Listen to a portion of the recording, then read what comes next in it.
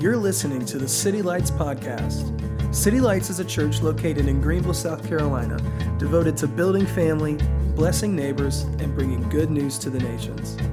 Thanks for joining us. Chapter 4. We're going to pretty much finish up this chapter today, Mark chapter 4, and we are in a series called The Suffering Servant.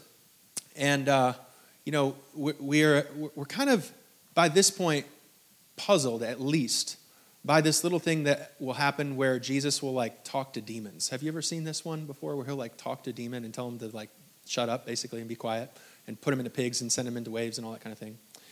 And you start to ask yourself, the question, if the suffering servant is bringing salvation to the nations, then why is he telling people to be quiet about it? Why is it? What is it about Jesus that when crowds come, he talks with more confusing statements? It's Easter. Now is the time to be funny. Not say eat my flesh and drink my blood. And I love Timothy. Timothy was the preacher. Make sure to give him a high five. He did a great job. He does it all, guys. He does it all. Announcements, everything. Did a great job.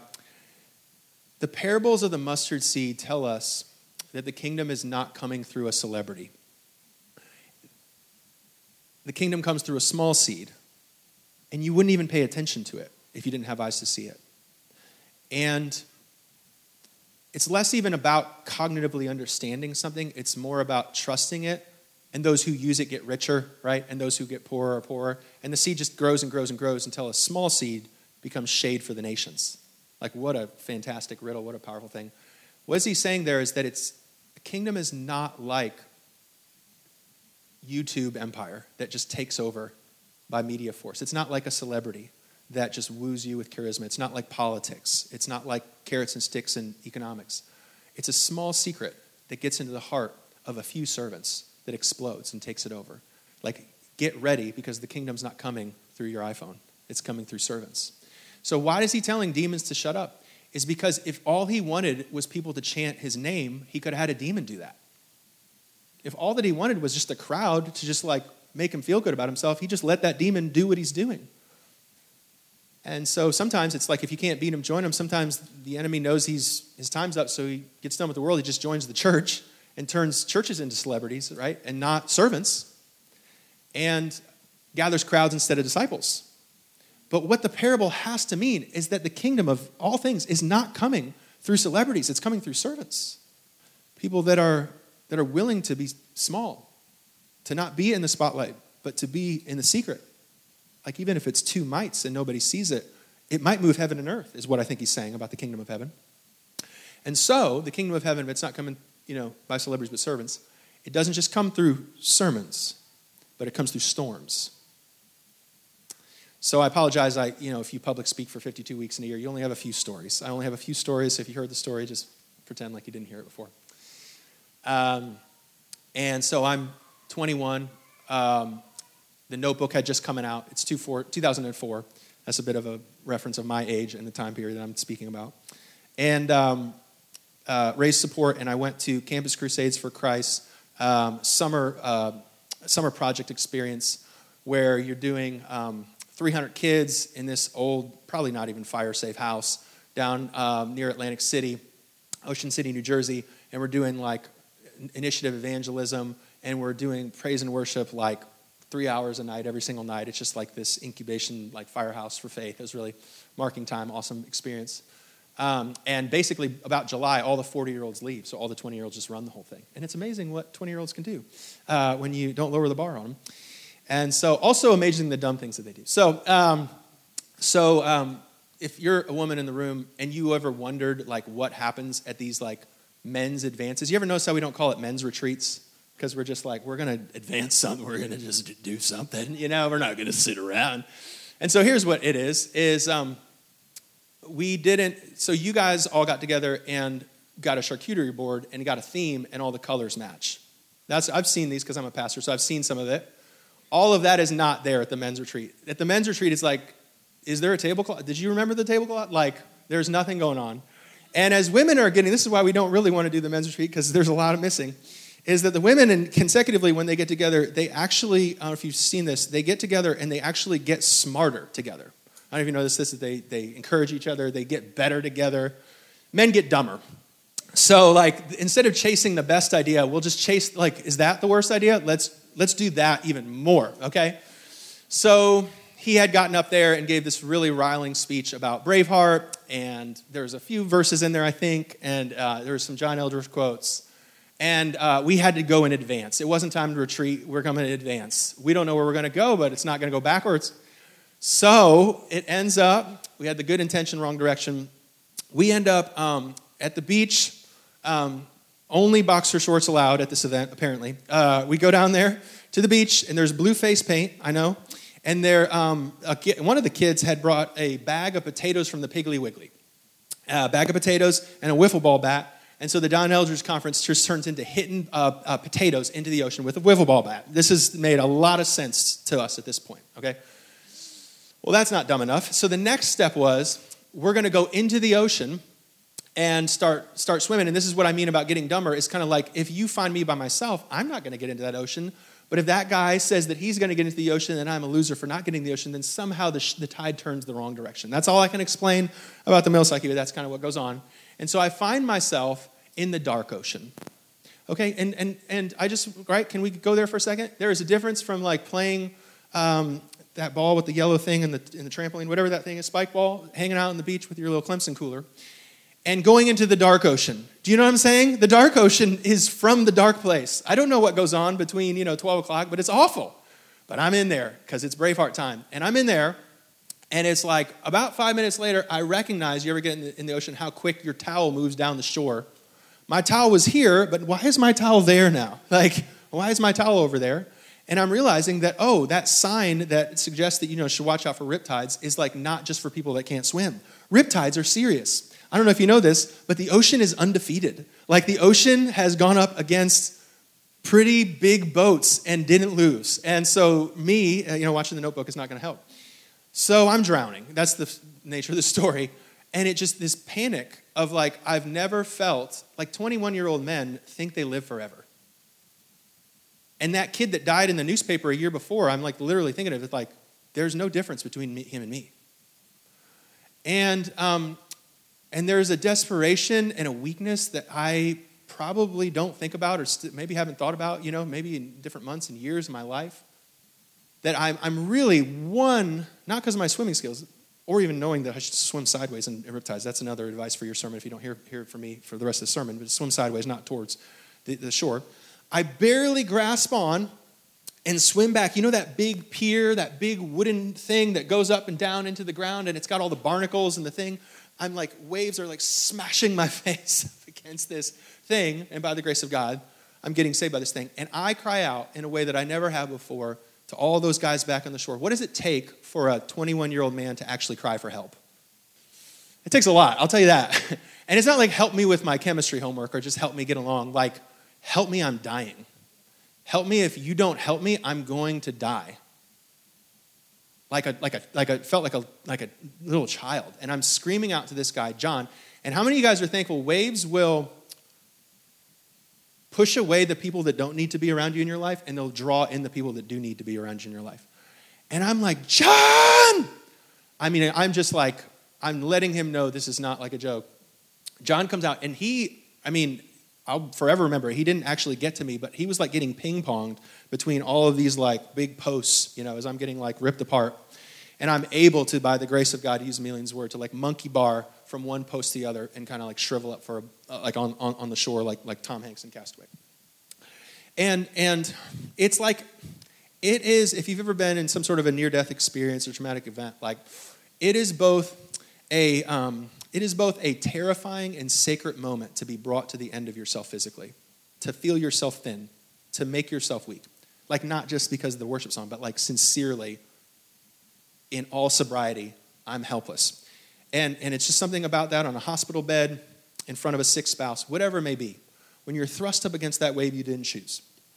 And your soul, like without the song, is screaming from the inside out, like, I am not as strong as I think that I am. It is such a good place to be thrust every once in a while, to be put up against the waves like that, so that your soul, without the worship song, can say, I think I need more help than I thought that I did. I actually don't think what I'm singing on Sunday sometimes, I don't think I have as much faith as I think that I do. Like I theologically explain a few categories, but does my soul trust in the Lord when nothing makes sense and everything is on the line? Like there's crisis moments that are terrifying, but also divine, that thrust us into our weakness and force us to reckon with ultimately what I would think is basically a world that's bigger than me, so I actually have to and require a God that's bigger than my world.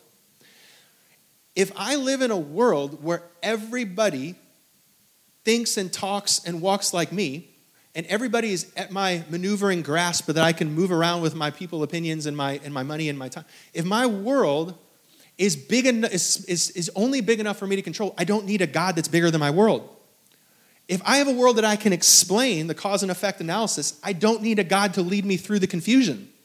If I have a world that I can explain and control everything, I don't need a God to rescue me from the world that I'm creating in. And so in other words, the experience of waves that we're getting into today is basically an equation of realizing that my world is bigger than I thought, so I need a God bigger than I know. It's being married to a spouse. Tim Keller says that when you're married to a spouse, you're actually married to 7 different people. Sometimes I feel like you can be married to 7 different people in the same day, but that's a whole nother, depends on who you marry.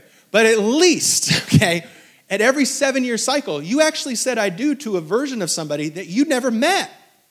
And they're just like a metamorphosis. They're just going to disappear and appear somewhere else and be completely different.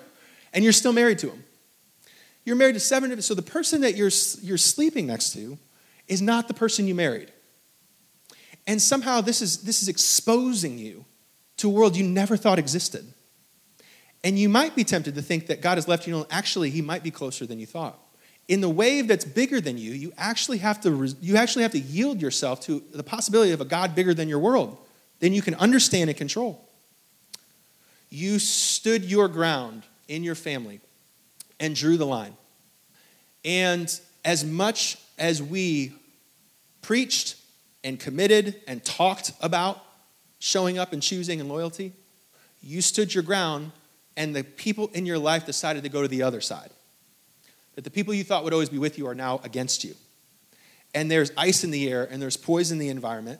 What is it like, right, when your little village gets fractured, and everything that you knew, all the relationships that you didn't even realize you relied on, are now gone? Those people are not the same people anymore.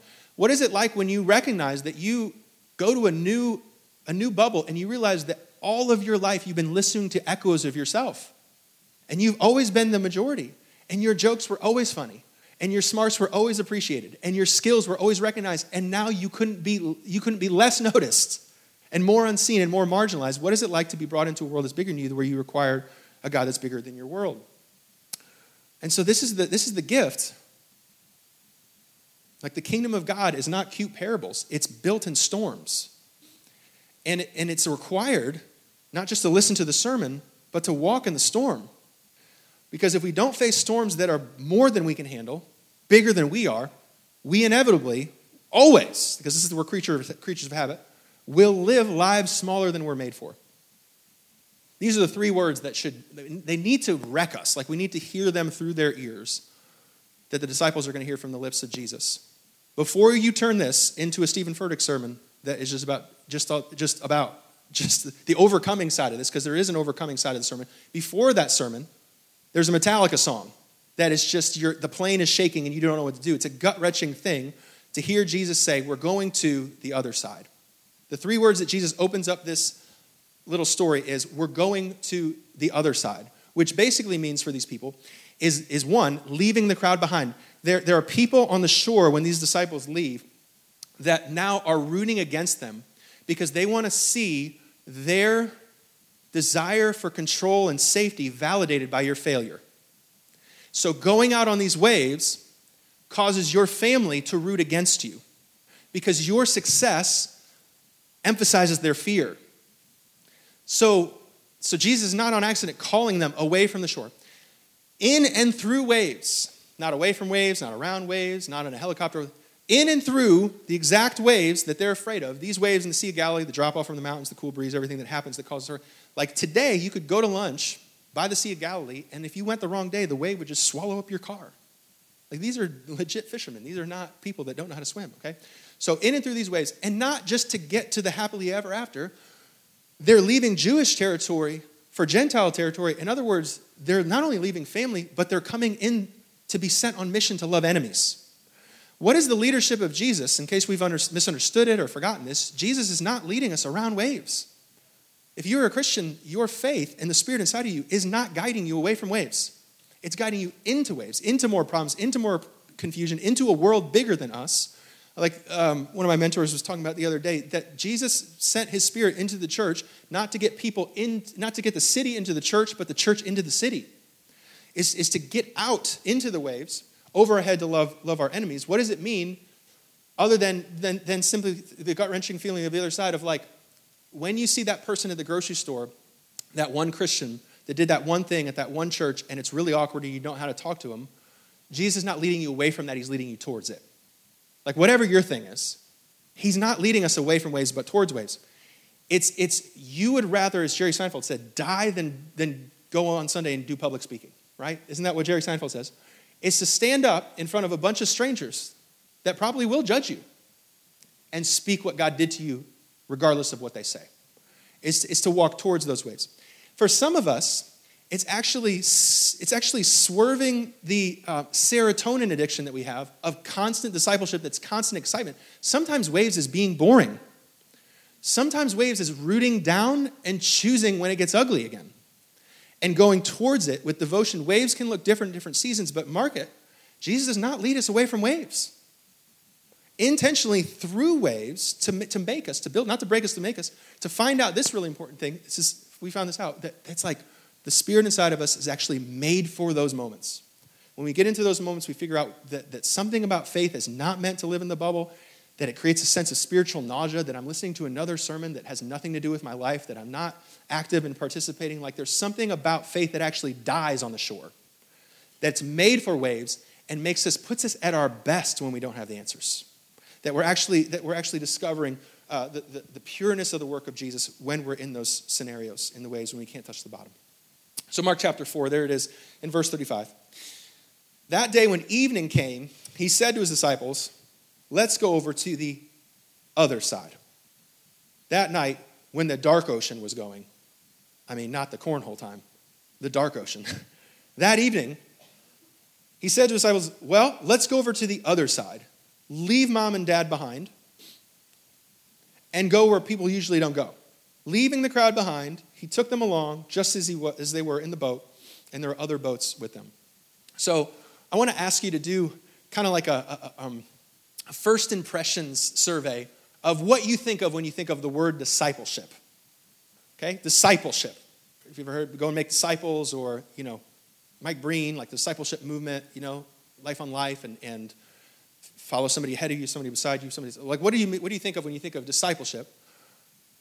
I will be transparent with you in my inventory. My understanding at a first glance level of discipleship is this picture. Somewhere, there it is. Right? I think of discipleship as something I do in the morning where the Bible is offering me clarity and confusion, offering me wisdom, in which case I leave that place, hopefully, full enough to overflow. This is my understanding of discipleship, right? My understanding, if you just say off the bat, cultural expectations and environment that you were growing up, I think of discipleship as early in the morning, wisdom and clarity over confusion, where I'm full to overflow. Jesus in our text this morning thinks of discipleship like this. Jesus thinks of discipleship as Bible study, but also boat storms. He's not subtracting from the definition, but he's certainly adding to it, right? In the sense that when Jesus thinks of discipleship, he doesn't just think of something we do in the morning, but also something that happens to us at the dark night of the soul. Something that happens to us when we're out of energy. Something that happens to us at the end of the race. It's not just the thing that is like full and fill my cup at the Starbucks with the steam on my face. Like it's something when the waves are crashing down. And it's not just something about wisdom and clarity, but it's something about confusion and waviness that I don't understand. That it's both and. The discipleship is morning and evening. It's wisdom and waves. And ultimately, discipleship is about being full to overflow. But discipleship is also about being so squeezed and drowned and empty that you have nothing left. The definition of that we have to have a range of expectation, or if you don't know the use of something, you always abuse it. If you don't have a category for what he's doing, you might think that something is the devil. It's just discipleship. Discipleship in Jesus is both about being filled up, so you have so much to overflow, but also take heart in this, that if you are tired and weary and drained and lacking and needing, you might actually not be far from Jesus, but close to him, because discipleship is also about being squeezed until there's nothing left. And so the reason why Jesus is leading us across, and this is, I guess, kind of day one in life, right? Why does Jesus have to lead us into storms, and why doesn't he make it easier? And it's not because he's a daredevil and because he wants to torture us. He knows that fear is a bully, and storms and waves are the last place that we go. He's not pro-storms. He's just pro-faith. And he's too good of a leader to lower the bar. He wants to show us that the faith inside of us is actually better when it's in waves. That our life is actually bigger than we understand it to be. And we can't need a God that's bigger than waves if we don't get into a world that's bigger than our life, right? And so it's like that bully. I dated this one girl. It's a long story. Anyway, I dated this one girl, and the kid was mad at me, right? And he was smaller than me, but why was I so scared? I don't know. And so I would chart my path from math to English to take 3 extra minutes so I didn't have to see him. You know what I'm talking about? And I mean, to the whole year. Like, it just changed who my friends were. Just like, because he knows that the pathways of our mind are going to get rutted into whatever I have to do, but not face that. He's not saying, I want to freak you out. He's just saying, I want you to walk a straight path no matter what's in front of you. And everything that we need, we find out after really 30, 40 years, everything we need, we're suffocating and starving. You know why we don't have it? It's because we're afraid to go get it. And if we don't have leaders, they're not going to lead us into the storm because everything we need is on the other side of our fear. So the community that we desperately need, if we're lacking in community, is probably just on the other side of something that's very small that seems very big. Just to share your story, it might be terrifying. Not for somebody else, but for you it's terrifying. But that warmth and embrace of belonging community is just on the other side of the thing that you're terrified of. Trust this, that Jesus is a leader to lead you to the other side of that. The sacrifice that it takes, that sacrifice and the fear really of not being recognized, of giving something that somebody would toss aside as worthless, that's the cost of discipleship for us. The vulnerability that it would take to be completely known and completely loved. There is no such thing as intimacy without the possibility of rejection. The character that we need is on the other side of a simple iPhone toggle called 6 a.m. 45 minutes could change your children's destiny. If only we would let him lead us to the other side. To the other side of Bible before 4 in the morning. To the other side of food to quench my feelings. To the other side of praying for a sick person in public. To the other side of sharing the gospel boldly with a coworker. To the other side of public speaking. It's just on the other side that he's not lowering it. He's leading us through it because he knows that's what our faith is made for. So verse 37, a furious squall came and the waves broke over the boat. Just real quickly, up there on the screen, just to get a chart of the darker and darker slide. Mark takes us from Mark chapter 4 to 5 to 6. If you're following Jesus, like Emilian said, you might be surprised because the path keeps, why is following Jesus he's the light of the world. Why is my path getting darker as I follow?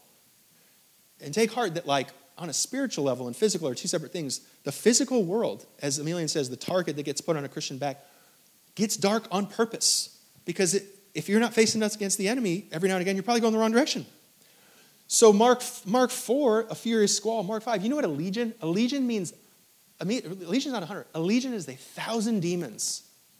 Jesus, just after this, with these disciples, faces off 1,000 demons into this person and preaches to him and saves him. The physicians that we're working on for 12 years, the dead girl that he's going to raise. This isn't just somebody that's shaken in church. This is facing off against the deep darkness of this world. Jesus is facing off. Furious squall comes up, waves crashing over the boat. There is a difference, right? When some guy on some news program that you don't like indicts you and speaks. What happens when the voice, the microphone of the enemy, gets into your spouse's lips? What happens if the voice of the enemy gets into your preacher's lips? What happens when the water doesn't just stay outside the boat like it should, it actually gets in the boat? What happens if it gets in the boat? This is what he's doing. Furious squall comes up, the waves break over the boat so that it's nearly swamped, and Jesus was in the stern, sleeping, asleep. The disciples woke him up. Teacher, don't you care if we drown? So let's take a thorough caution here and consider what I like to call storm theology. Okay, I'm just thinking it's in Wayne Groom's book, right? But we have to have this understanding of what's going on in the storm, because here's what's important about this. Does Jesus know that the storm is he a meteorologist at least to know that the water he's about to get into is going to get choppy? Does he know ahead of time, right? Jesus knows the storm is there before he gets there. He has the ability to calm the storm at a whisper, but decides somehow, between the calling and the commanding, he's going to sleep through the storm. Like, is Jesus dumb? Did he just have, what do you call those air sickness pills that I take sometimes, and just pass out, in coach? Like, is he thoughtless and careless? Has he lost his mindfulness to sleep through the storm? Like, why does storm exist? Well, I just want to say this at this point, because it's just so crystal clear to me. I don't know how you missed this. Jesus does not create cancer to teach Christians lessons. There's like a James Bond villain that creates disaster and then solves it so he can make a profit. Whatever capricious ugliness that goes on in James Villain, that can't be our God. Jesus does not create storms. The storms of this life, the world, the flesh, and the devil, which he just preached about in the parables, didn't get created by him. In other words, he told the wave at the end of the thing to shut up. He's not going to tell himself to shut up. He's speaking to the enemy. He doesn't create storms, right? But he does use them. And we have to have a balance and attention of the goodness of God and the sovereignty of God within that perspective, right? But Jesus, we have to ask this question, then if he calls it, he commands it, then why does he sleep through it? And I think it has to do with, because it's almost harder. Like, for him, it'd be easy just to calm the storm. It's just simple, sheer physics and mathematics. The one over the waves can command the waves and tell them to stop. But what he's doing is ever more delicate to come into the personal sovereignty and the personal choice of a human being, is to get into the heart. What he's speaking to in this passage is not the storms around them, but the storm that's gotten inside of them. Not to speak to the fear and the waves that are happening in their circumstance, but the water that people have allowed to leak into their boat, into themselves. And so I don't know if you've ever seen this before. It's a powerful thing. Have you ever seen a person that is poor, but they refuse to live in poverty? I had like a teacher growing up, and she made it all work. She squeezed every nickel and every dime, and she took her kids, and she was not going to allow the wealth of her wallet to define the wealth of her character. Like, she's like deciding that status is not going to determine her position. And that's like a loud thing to the God of money. For rich people and poor people. Like, it's like, whoa, you're breaking the rules. Like, to live without money but not live in poverty is a strong thing. Have you ever met somebody, and they're the barista just like you, and there's like a leader on the org chart, but they're not the real leader? Have you ever met somebody without the occupational position, but they have influence more than the one that does? And you start to recognize that there is waves, there is strong currents that happen around human beings on any given day, but they're not as strong as the faith and fear that goes inside of a person. That faith and fear live between the ears, that faith and fear live within the heart, that human beings, we're designed, right, to respond, but not to react to the storms around us, because that's the place where worship can be the loudest. That's the place where you can sing a song that you can't sing in heaven about the size of your God. And so this is what I think is so critical about understanding to allow Jesus not just speak to these disciples, to speak to us, right? Because he addresses the main storm that lives inside each one of us. There it is in verse 38. He says, they say to him, they cry out almost for us on our behalf, "Teacher," listen to what it says, "don't you care if we drown?" This is the reality. Humans aren't afraid of death. They're afraid of dying alone. That's what we're afraid of. Humans are not so much afraid of sacrifice and suffering. They're afraid of suffering and not being seen in it. That's where the real pain lives. "Teacher, are you going to call him? Do you even care?" And so this is what's so important about, I think, even in this generation up there on the screen.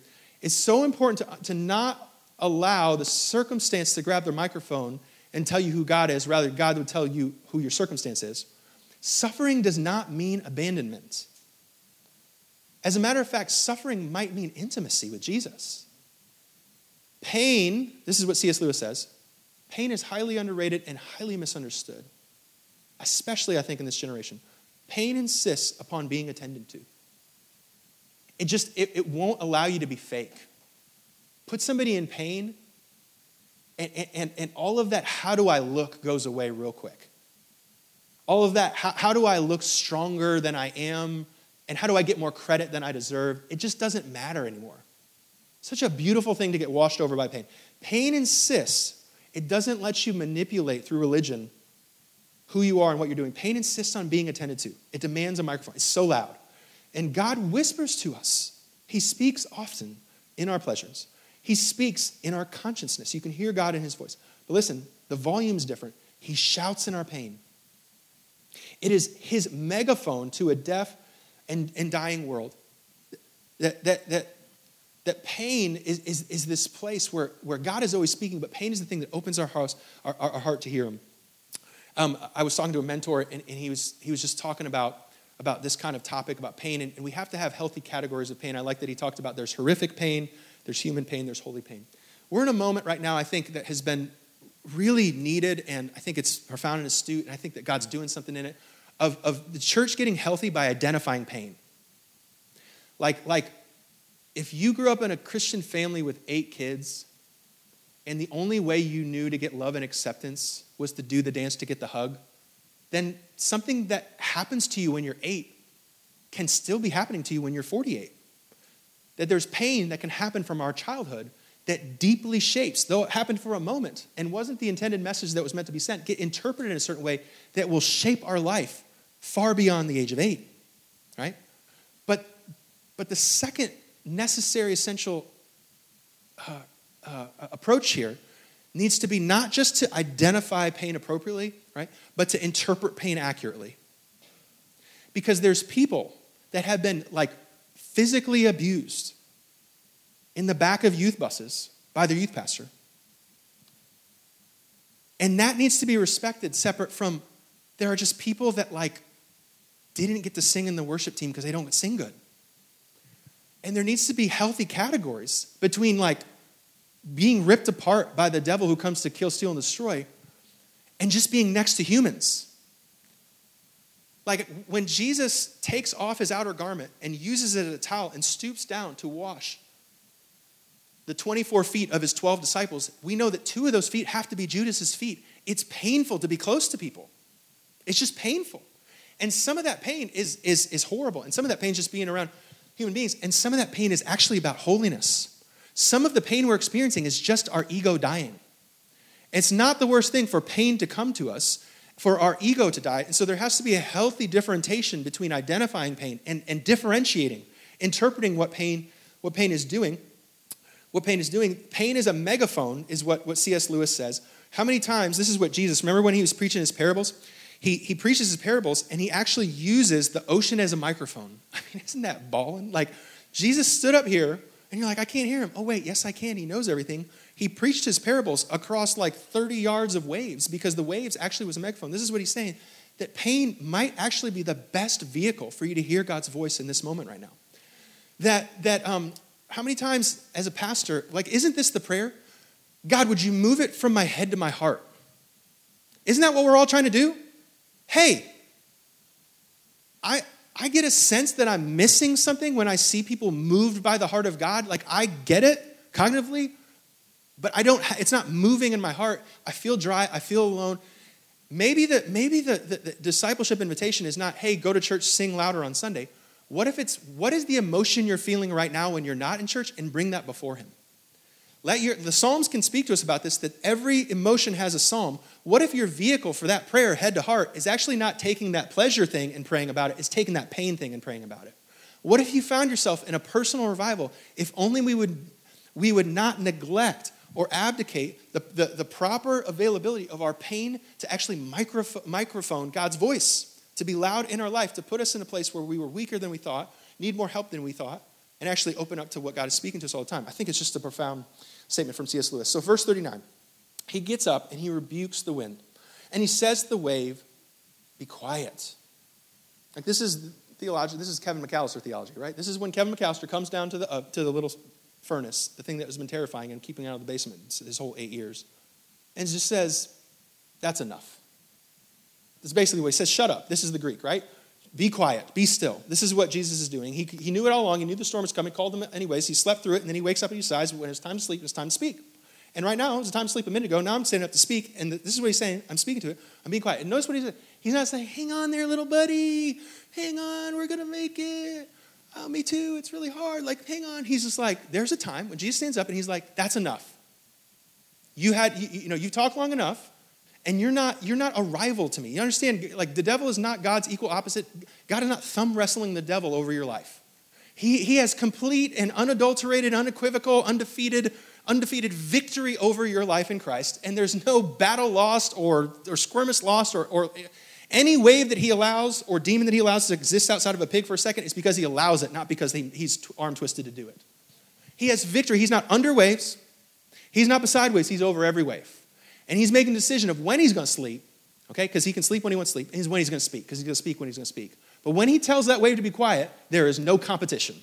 There's no rivalry. I don't live under waves, I don't live beside waves, I live over waves, right? Because between the lines, what he's really saying beneath theologically is not just shut up. What he's saying is it's finished. He's saying we don't see they couldn't see ahead of time. Sometimes it's hard for us to look backwards into human history to see the cross, right?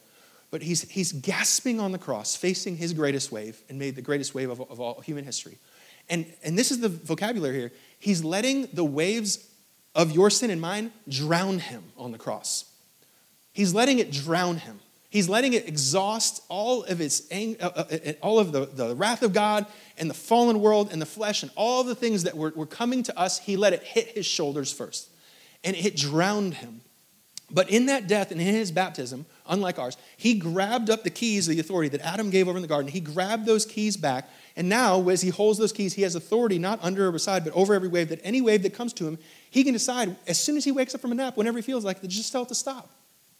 This is the reality. God is not wasting any of these waves in our life. He's timing them. He's toying with them. He's getting something out of them that he's going to use because he uses them like little pawns, and then casts them into pigs when they're done. He's not a rival to any of this stuff. It's not like he doesn't know any of this stuff. This suffering has not come to us for our evil, but for our good.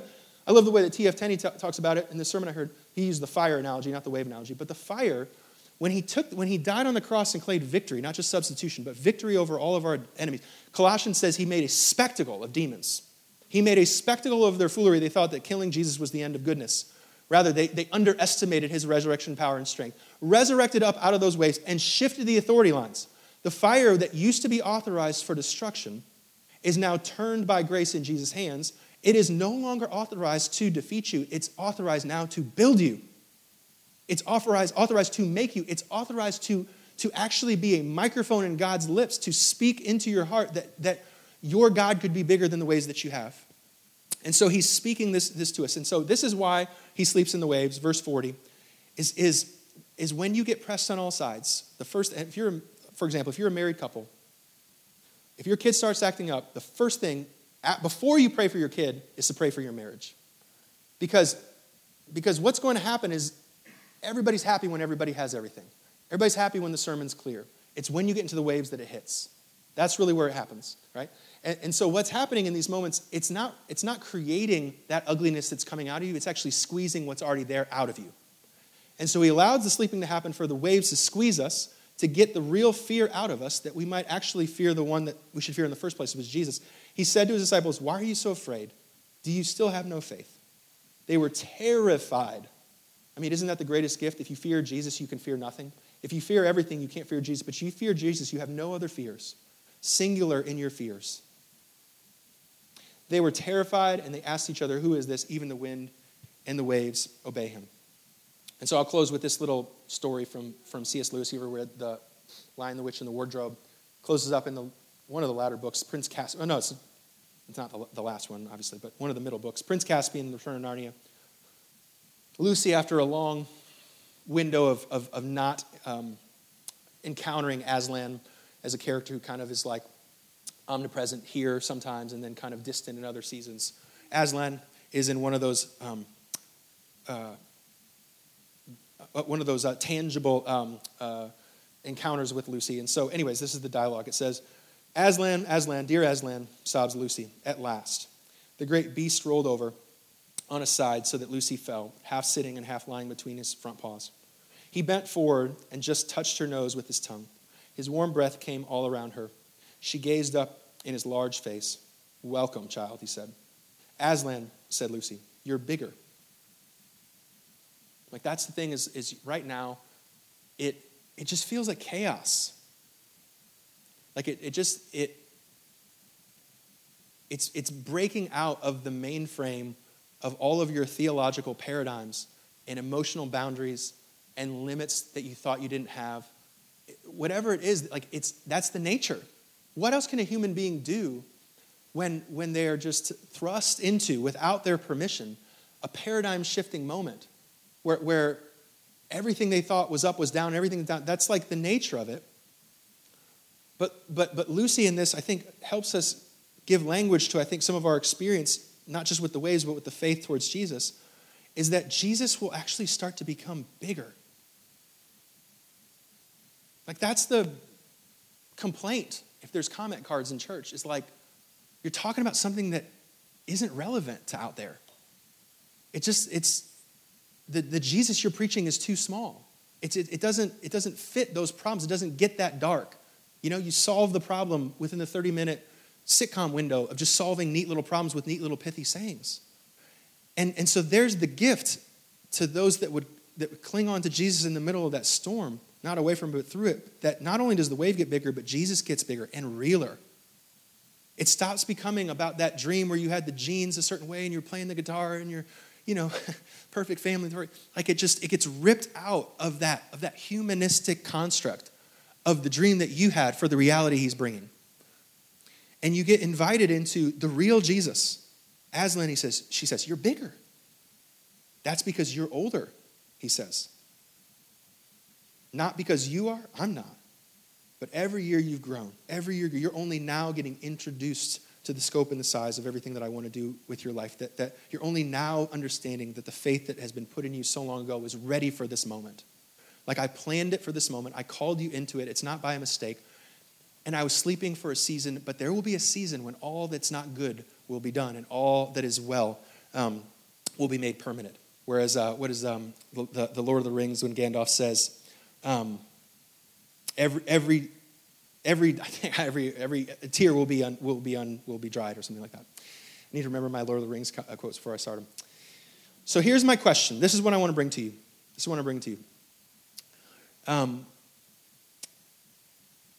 I think that Jesus teaches us two postures when it is that we're in the storms like you're in right now, because I know that you're in one. And really there's only two things that he does. The one thing that he doesn't do is submit to him. Hang on, little buddy. If you just do X, Y, and Z, then, you'll take care of it because it's on you, man. And once you pass this test, I'll tell you what will get you amen in church is preaching an if sermon. If you just turn and you just do this and you do that, because people love if sermons because it makes them feel like they're in control. Oh, you told me an if. I'll go out and do it, and then I can be the owner of my destiny. We don't live ifs. We live becauses. We live from what's happened. So here's the permission. What if you did what the enemy doesn't think you're going to do, and instead of just getting all riled up, you just sleep through it? There's people like in your little teacher lobby with the coffee, and if they don't have a fight with you, they're going to have a fight with somebody else. They just love to fight. They just love to get torn up in the drama, and they want you to get unraveled in it. And I'm just saying, like, you have free will. You do what you want to do, but there is a permission. You could just sleep through that. I'm too tired to really, you're right, I'm wrong, okay? You don't have to get riled up about every little thing that the devil speaks at you, right? But there does come a time, like when it comes up into your family's life, right? When it comes up into your head, when it starts telling you things about who God is, there's a time when it's time to stop sleeping and it's time to stand and say, you can be quiet now. Do you remember that time when, Jesus stepped on your head and decapitated you, and now you're just a slithering snake that can't really do anything to anybody? And anybody that God has clutched in his grasp, he's not lost one, he's loved them till the end. Do you remember that time when you got defeated? Oh, that's right, that's today. Right? You can speak to your waves. You can speak to that person knowing its destiny, knowing the authority of shifted that's happened with Jesus, and just say, that's enough. We're done now. you can stop speaking. You can stand and preach the gospel not only to yourself and neighbors, but also to the enemy, to remind him of who he is and where he's going. And that's completely sanctioned. And so one of those two things, never submitting, sleeping or speaking, he will take us on through the other side and realize that everything that he ever needed and everything we ever wanted is just on the other side of that fear. Thanks again for joining us. If you have been encouraged or challenged by this message, please give us feedback by leaving a comment on this podcast. For more information on our church, visit us at www.citylights.cc.